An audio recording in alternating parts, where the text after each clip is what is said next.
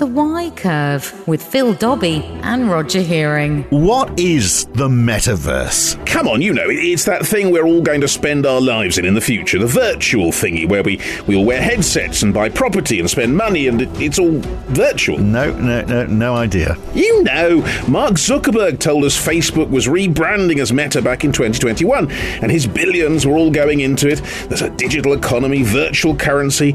Goldman Sachs says it's an $8 trillion opportunity. Yeah, sorry, still no clue. Oh, okay, but that's what you'd have said to me about the internet and cyberspace if I'd asked you back in the 1980s, and look how that's dominated our lives. Yeah, but then you'd all be saying we'd all be flying cars by now and be travelling to other planets and have all the work done by robots. And look, that hasn't happened. Well, maybe we will do all that, but virtually, in the Metaverse. Sounds awful, but let's find out. That's our subject for today, the Metaverse on the Y-Curve. Brought to you by Wigmore Associates. The Y-Curve. Well, you know, despite that introduction, I do sort of get what the Metaverse is about. Well, isn't it this sort of hybrid between reality and artificial reality? I'm thinking of, for example, you know, you've got a surgeon who's wearing some sort of glasses that's giving them advice on how to perform open heart surgery when they may not be particularly good at it. But that's just virtual reality, as in conjuring up something in front of you. I mean, I think it's more than that. I mean, if it's just a way of seeing things, I don't really see that's a particular advance. Right. Okay. Well, the cynical side of me then says, is it Facebook just coming up with something that is really just the next stage of the internet? Well, they're calling the Metaverse because they're trying to hide the fact that they've done everything they can with Facebook. I think there's an element of that. I mean, I'd be surprised if that wasn't the case. But I think we're moving into a different stage of interaction with the internet. I suppose that's really what it comes down to. Do you remember Second Life? I think that was that was like 15 or 20 years ago. Yeah, and it was all the thing. We were all going to be there. We're going to leave our lives here and just wander around making friends, and having sex on the internet. Yeah. That was all going to come. And it doesn't go on, does it? So that just all fizzled out there, didn't it? Yes, much like sex on the internet generally. So true, yes. But no, I was wondering whether that was a good choice of words, but thank you for bringing everyone's attention to that. So, there are no depths we won't plumb. So it's like, is it anything new in reality? Well, I think the ideas are new. The question also is, to what extent will people adopt it? To what extent will it actually work? And all this, the talk about Goldman Sachs saying, $8 trillion. And there are various finance houses that have set up, in theory, in the Metaverse, whatever that really means. And there are property agencies and there's all kinds of stuff. People are making money from it already. But again, it ties into perhaps AI and the crypto and all sorts of other things that somehow are going to be transformative. But are they? Well, crypto I don't get either. But look, if you are, we'll talk about this in just a second, but if you're wondering how to make the most out of your money, real money, not artificial money, not necessarily crypto money, proper stuff, how do you protect the real wealth that you have on planet Earth rather than seeing it being frittered away in tax or unwise investments, those things that exist in the real world, then it's worth giving Wigmore Associates a call. They're a boutique wealth management company. They're based in London, close to Bond Street Tube, where the people who run the company will work directly with you to develop the solution that meets your objectives, whether you're just looking for a more tax-efficient outcome, you've got some spare cash to invest, or you're planning for your retirement, or you're sorting out your inheritance arrangements. Give them a call to see how they can help with all of that.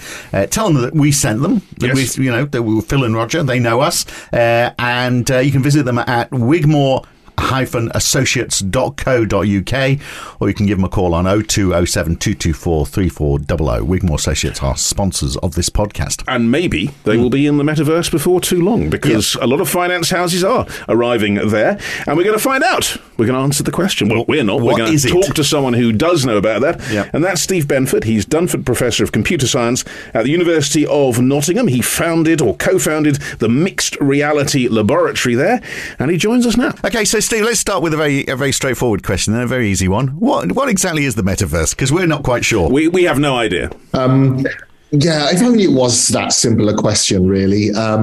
It's a lot of connected virtual worlds that you could go and explore with other people. That's one way to see it. But some people kind of think it's the whole way that you're going to experience the internet in the future. So at the moment, whereas we look at it through a series of kind of 2D web browsers and social media, in the future, all of that stuff would be kind of more 3D, like a virtual world. So just defining virtual. Virtual is where you are in a situation that is created inside whatever mechanism you're using, and it mimics the real world in every way imaginable. But like a computer game. I mean, there's nothing new to that, is there? Absolutely. There's not. Computer games have been playing with these ideas very successfully for a long time. Yes, I think virtual is what you're trying to do is give someone an illusion, the illusion that they are in another place. And I think that's what virtual really means, is the illusion of being somewhere else.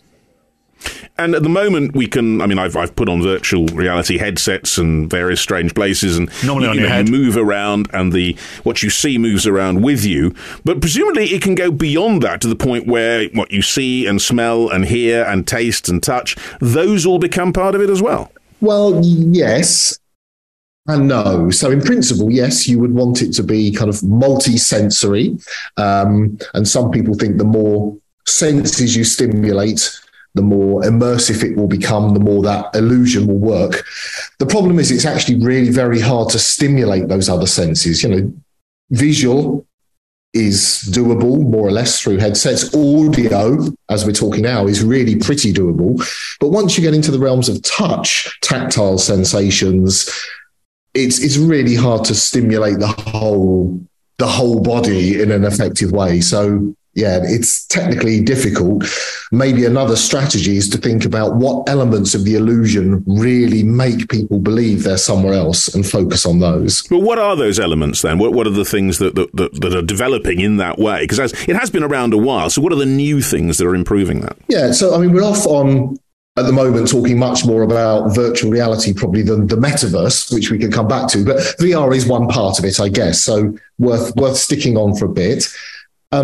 So there's a kind of a field of research where scientists, if I was doing air quotes, have been looking at what makes people feel present in virtual worlds for many, many years. So presence is essentially the feeling of being there. That's how you define it.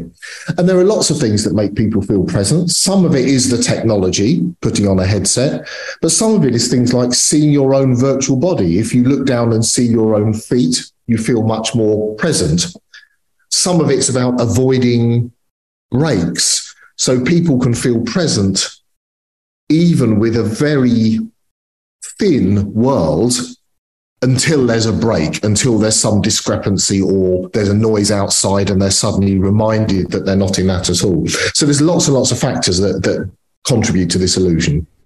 So I asked, by the way, looking down and seeing your feet, there's no guarantee that me or Roger can look down and necessarily see that. But I looked on ChatGPT because, it's the latest and greatest. You've got to keep up on these things. And I asked it the question, what is the metaverse? It said the metaverse is the ultimate escape from reality. You can do anything you want, be anything you want, go anywhere you want. You can fly like Superman, fight like Batman, or dance like Beyonce. Well, I can do that anyway. You can explore exotic planets, ancient civilizations, or futuristic cities. You can meet your friends, make new ones, or fall in love. You can even create your own worlds and share them with others. The only limit is your imagination. That is just VR, isn't it? And that sounds like Second Life 20 years ago. And whatever happened to that? Well, let's come to Second Life in a minute. So the first thing I'd say is, and there's people saying that GPT chat is intelligent, and yet it comes out with a bunch of rubbish like that. I think it just shows how, frankly, how unintelligent it is, doesn't it? That's really appalling. So what were some of the statements? You can be anything you want. That's a very interesting statement. We should think about the portrayal of people and avatars, and whether that's one of the distinctive features of the metaverse is you are represented by this avatar. And, can you be anything that you would want? We live in a world where people are very, very concerned about body image, appropriating other people's ethnicities, body shaming, all sorts of things go on. It's not at all clear to me that you can or should be appear to be anything that you want in the metaverse. And then there's the whole question of truthfulness, although I don't suppose I'd expect ChatGPT to be too bothered about that. But, is it appropriate to not lie? So that's I think, the first thing I'll take issue with. The other thing, in the middle of that, it mumbled something about, was it potential being unlimited? What did it say again? There's something quite interesting. The only limit is your imagination, it says, basically. Oh, right, yeah. The only limit is your imagination, as in there are no technical limitations, for example, whatsoever. But there clearly are. I mean, I outlined a whole bunch of limitations earlier about our ability to stimulate the body. We then haven't got onto things like network delays and latencies and all those things that always get in the way of these experiences. So I suppose they might say, well, those are teething issues. You know, things can be imperfect, but assuming a pace of advance in technology, those things can be overcome. But what bothers me in this, Steve, you were talking earlier about how you're mimicking reality. You are convincing people that they are in a different reality. But the problem that is, when you talk about your own imagination, isn't the whole point of reality that you don't have control over things? Things happen that you are not imagining, that other people are imagining, or that are caused by the weather, or whatever it is. So your lack of control is part of reality. That surely has to be mimicked as well. And if that is the case, what is the point? Why not just live in reality? So really good questions. I think, being in a fictional reality is something that we all enjoy. Reading books, watching films, over millennia, telling stories. That's a very fundamental part of being human. Giving up control to someone else is something you often do in that situation. So usually you give up control to the author, the director, the storyteller. But in interactive media, of course, that becomes a more subtle thing because you're partly in control. You make choices, you go to places, and you're partly not. So I guess VR plays with that because, one, it's interactive. But in the metaverse, of course, there are other people present. It's a shared experience. And that's where you give up a lot of control because they are unpredictable, of course, and they will do what they want. So is that the difference then? Because you say, we've been focusing on talking about virtual reality, but the metaverse is more than that. So is it virtual reality plus other people? Or is there, again, more to the metaverse than that? So it's certainly, you're absolutely right. It is a fundamental difference. So yeah, the metaverse is likely to have virtual worlds. It may have virtual reality in the sense of headsets, but it may well not, because not everyone's going to appreciate those. It will have other people. It's going to be shared. That, I think, is quite core to the definition. Another thing about a metaverse is it's likely to be persistent, as in, firstly, it's there. You can always go there and visit it. It's like a place. But also, if you change it, it stays changed. So that's another feature of the metaverse as being a sort of place that's very common in people's vision. You can go in there, build stuff, make changes. You talked about Second Life earlier on, made that reference, and you're absolutely right. We have been here at least once before with the whole kind of Second Life and kind of related kind of crazes for that. We've been around this metaverse cycle. Yeah, we should just say, for those who don't know, Second Life was a virtual world in which you could, in theory, have social interactions and all kinds of things. It was fairly primitive, but it was at one point the idea that this would be the new way of interacting with the internet. And you were interacting with other people in Second Life as well, weren't you? I mean, real people, you could meet them. Absolutely. I mean, Second Life was absolutely an attempt to create the metaverse, and it was inspired by the science fiction literature where the metaverse was first defined.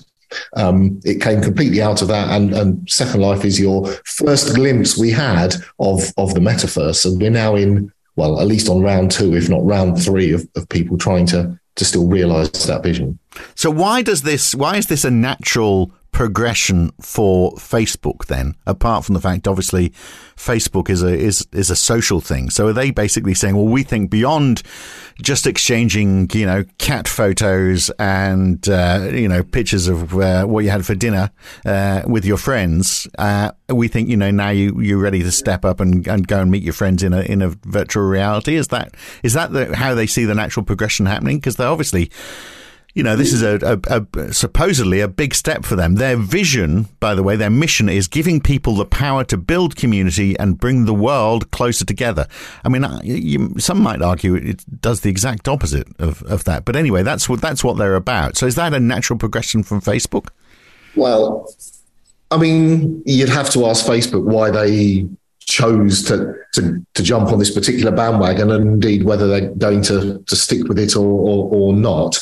But I think you can make an argument that there is you can imagine why that would be an interesting proposition for social media. So in social media, we do interact with other people. It is social.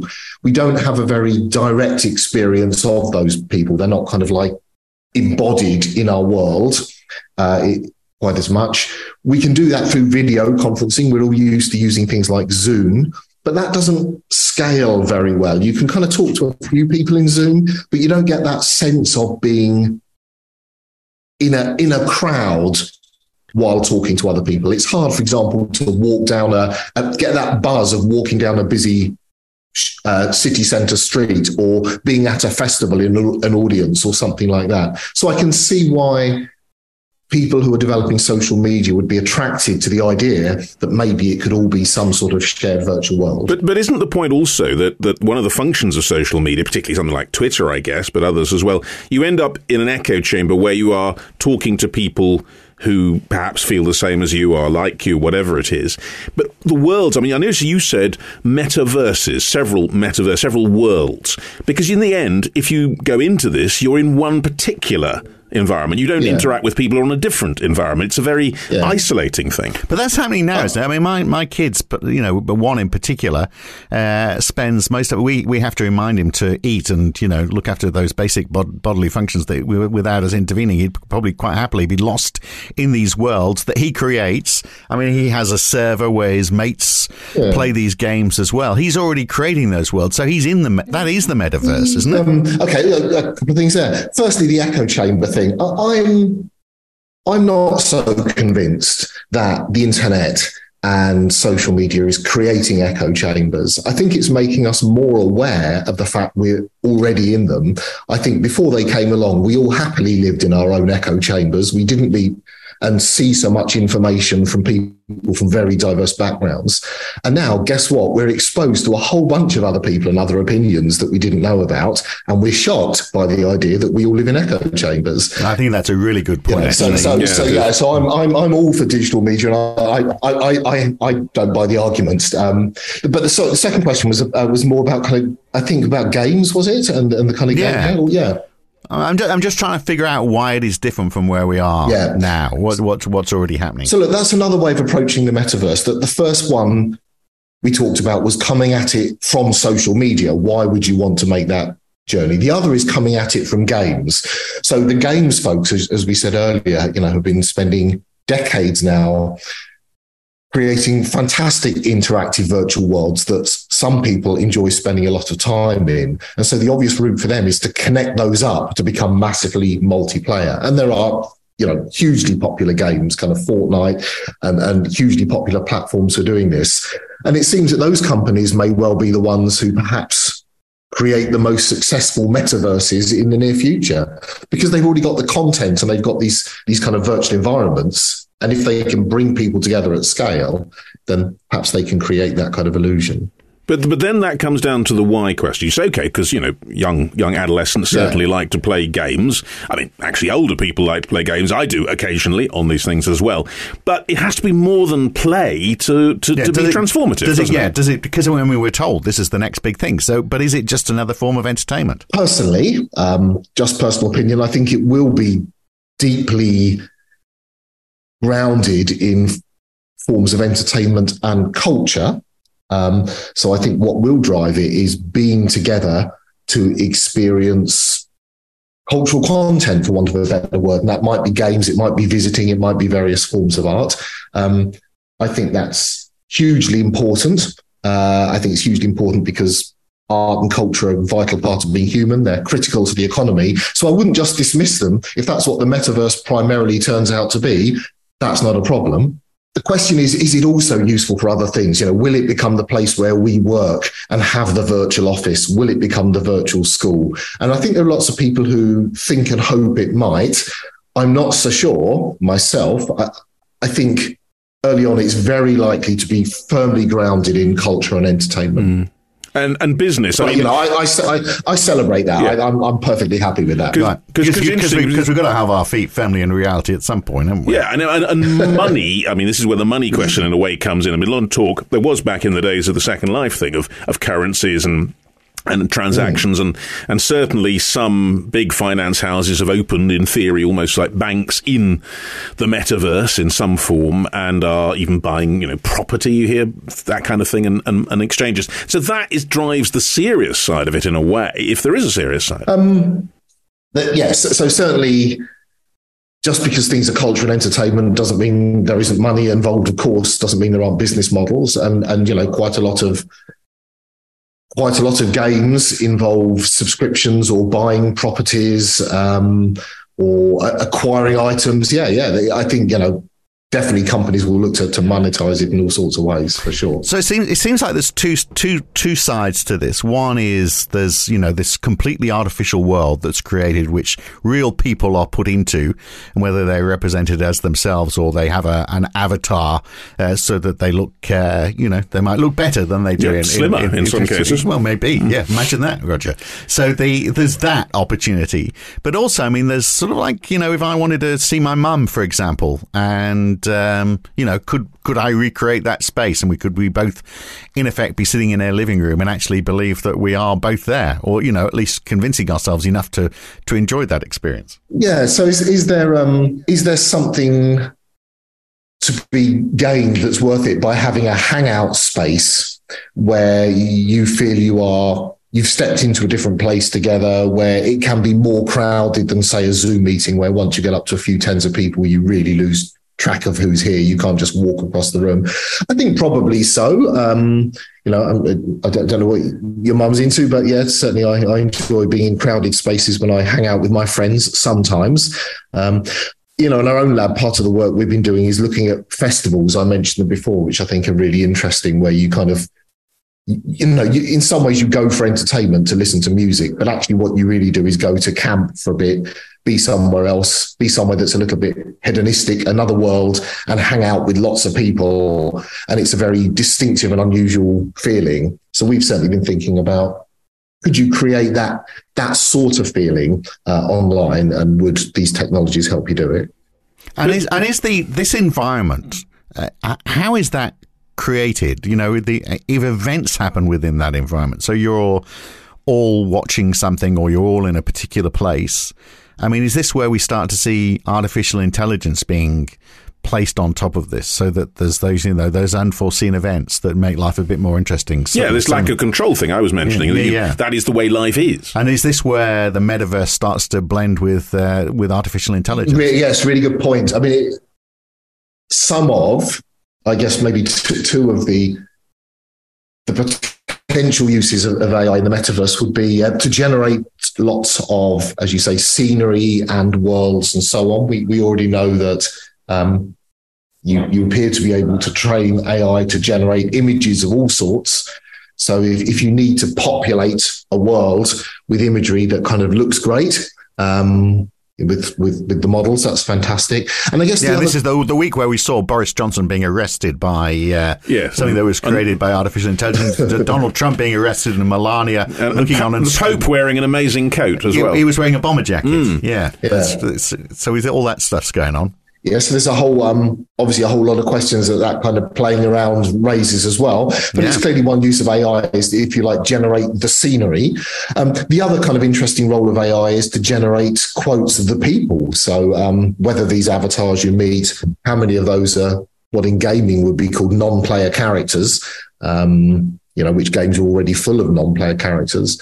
But whether those come into social situations and what their roles are is an interesting question, I guess. And Steve, one of the things that occurs to me in all this, and it comes into the area we were talking about control earlier, but it also falls into the current debate about AI, is the extent to which it is potentially dangerous. If we are in these worlds, very realistic, created worlds, which someone else, perhaps Facebook, Meta, whatever they're calling themselves, has ownership of, and it's created by artificial intelligence, and it's contrived by then we get into that letter. How far are we able to escape from this if we want to? Because it can be very manipulative and very controlling. And we've had Elon Musk and Steve Wozniak and a whole bunch of other academics campaigning to have AI research halted because they're worried about where it's going to lead to. Well, I'll keep my answer on the metaverse side, I think, if that's okay.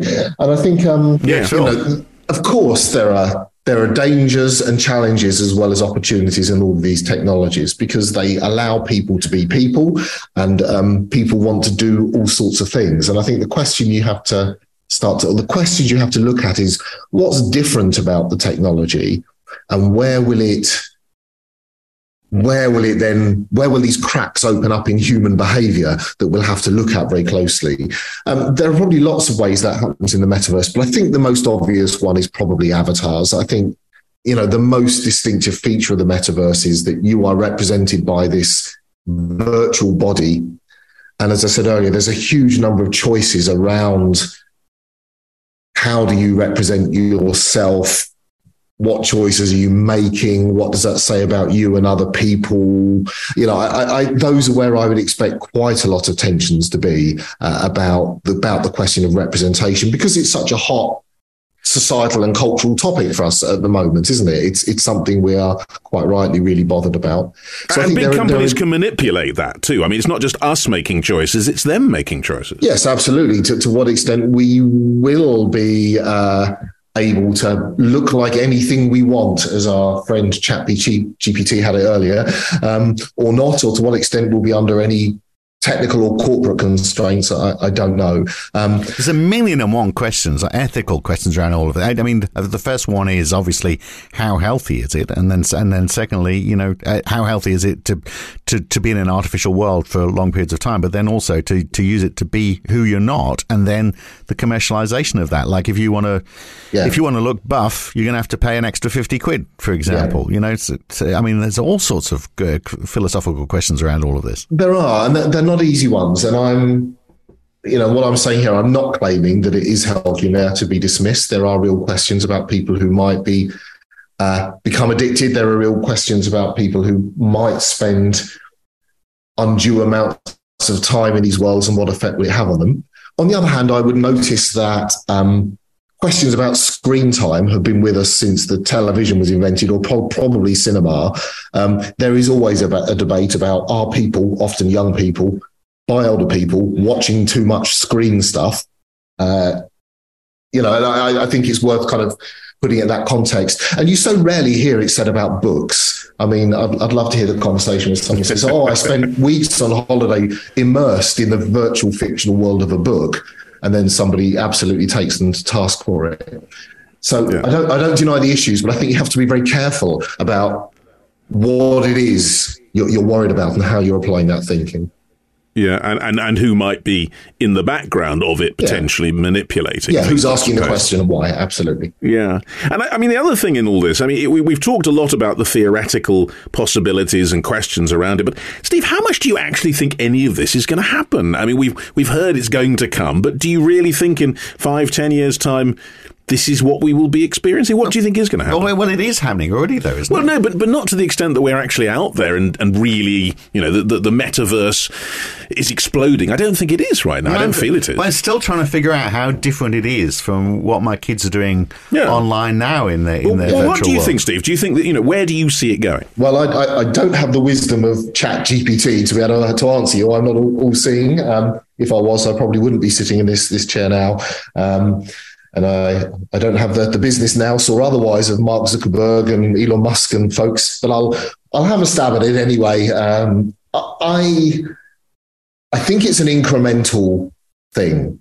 So I think, there's another vision that says kind of, in some sense, the metaverse is here. I said before, you can immerse yourself in a book or a piece of text and you can have that illusion of being in a world. So we can, all the things we read on this globally connected internet maybe are already a metaverse. And what you'll see over time is some bits of that will become more 3D, more virtual graphics, because the gaming stuff will take off and spread. Maybe there'll be some more kind of social spaces. But I think it'll happen bit by bit, and it will happen in waves as well. We've seen that. We talked about Second Life before. There'll be another wave. Bits of it will stick. The hype will break like a wave, cycle around in another 10 years or so. And over time, the bits that work will stick. But, I don't think personally, my prediction is there won't be some massive revolutionary moment where we all switch off our current browsers and become the metaverse as some people see it. It's incremental. Boring, and this, I. Well, no, but real. And it's nice to have some stuff that's real when we're talking about this space. But what about that mix between reality and artificial reality? So you see, these futuristic images, or maybe it's not so futuristic now, where perhaps a surgeon is wearing glasses and is getting help through surgery by, I don't know, records related to the patient or past experience, and computers are helping them in real time. And a virtual reality creation of what they're seeing as well, which does exist. So that sort of hybrid between virtual reality and the real world, which could be used in work settings. Is that part of the metaverse as well, or is that something completely different? Some people think it is, and it does lead it in another direction. So some people think that the virtual world of the metaverse will be connected back to reality. You'll be able to do something in the metaverse, and it will affect a real place. You'll be able to control things through what's called the Internet of Things, for example. And this brings us into the territory that we call mixed reality rather than virtual reality, which is the idea that the physical and virtual are sort of overlaid and connected in much more subtle ways, and you step back and forward between them. So what would that look like in practical terms? Really good question as to whether what is it that I might control remotely from the metaverse? Would I fly drones so I can look around real places, for example? I suppose that might be an example I could think of doing. I suppose I can give you one from quite a long time ago. That where I'm sitting now talking to you is with a group of artists in their studio called Blast Theory, and we've worked with them for many years. We have an exciting new project going on at the moment. But around about 20 years ago, 2001, they made a game, and it was a game called Can You See Me Now? And you have to get your head around this game, but you logged into a virtual world with other people, so like a metaverse, essentially, and it looked a bit like a city. And in this city, you were chased by other people. It was just a game of tag. You had to run away, and they would try and catch you. So simple game. But it turned out the other people were on the grounds of the streets of the real city, tracked to a GPS. And so they had to actually run through the actual city streets in order to chase you through the virtual. And you could hear them. They were streamed as they went. So you could hear them dodging the traffic. You could hear them out of breath. You could hear all the noises in the background. And that would turn out to be a really fantastic experience, because suddenly in your head, you were now completely tuned into this experience of this person who was chasing you through this actual real place. Creating the reality you were talking about, convincing people. It really convinced you, because suddenly you've got, oh my God, I run across this blank piece of virtual world, but actually I can hear they're having to go up a hill somewhere, and they're gasping, panting for breath. Yeah, so that's an example of mixing the real and virtual in a way that kind of really created this sense of connection to another place. Yeah. All right. All makes sense. I feel a bit of a Luddite because I'm not a gamer, so it becomes a bit of a mystery to me. But you sensibly dodged the question about, this letter about artificial intelligence that Elon Musk and Steve Wozniak. And I don't blame you, because that's a separate discussion in itself. But there are a lot of questions about, how society manages this. I mean, even if it was just gaming as it currently stands, I mean, that's still a lot of, questions about what that means for young people. But if you step that up a notch, then there's 1,000,001 questions, particularly when people are taking on other identities. And who manages that? I mean, we can't leave that in the hands of the commercial developers to do that, can we? And yet we also can't expect legislators, because governments are hopeless at this sort of thing. So we're left in that eternal problem that we're faced with technology. Who really does manage this in a way that's for the betterment of society? Yeah, there's no one silver bullet here. We are all what you would call stakeholders in this process. And, all stakeholders need to have a voice and an influence. So government and regulation does matter, which is why you see the UK government making pronouncements yesterday. Obviously, the tech corporations matter. They need to behave responsibly. They need to go through a process of what's called responsible innovation, thinking about the future and designing. But, there are roles for all of us. So, we all have to play our part in trying to create kind of the content and reflecting. And I think there's a massive role for artists, which is, I come back to people like Blast Theory we work with. I think they have a particular role in foregrounding a number of these issues.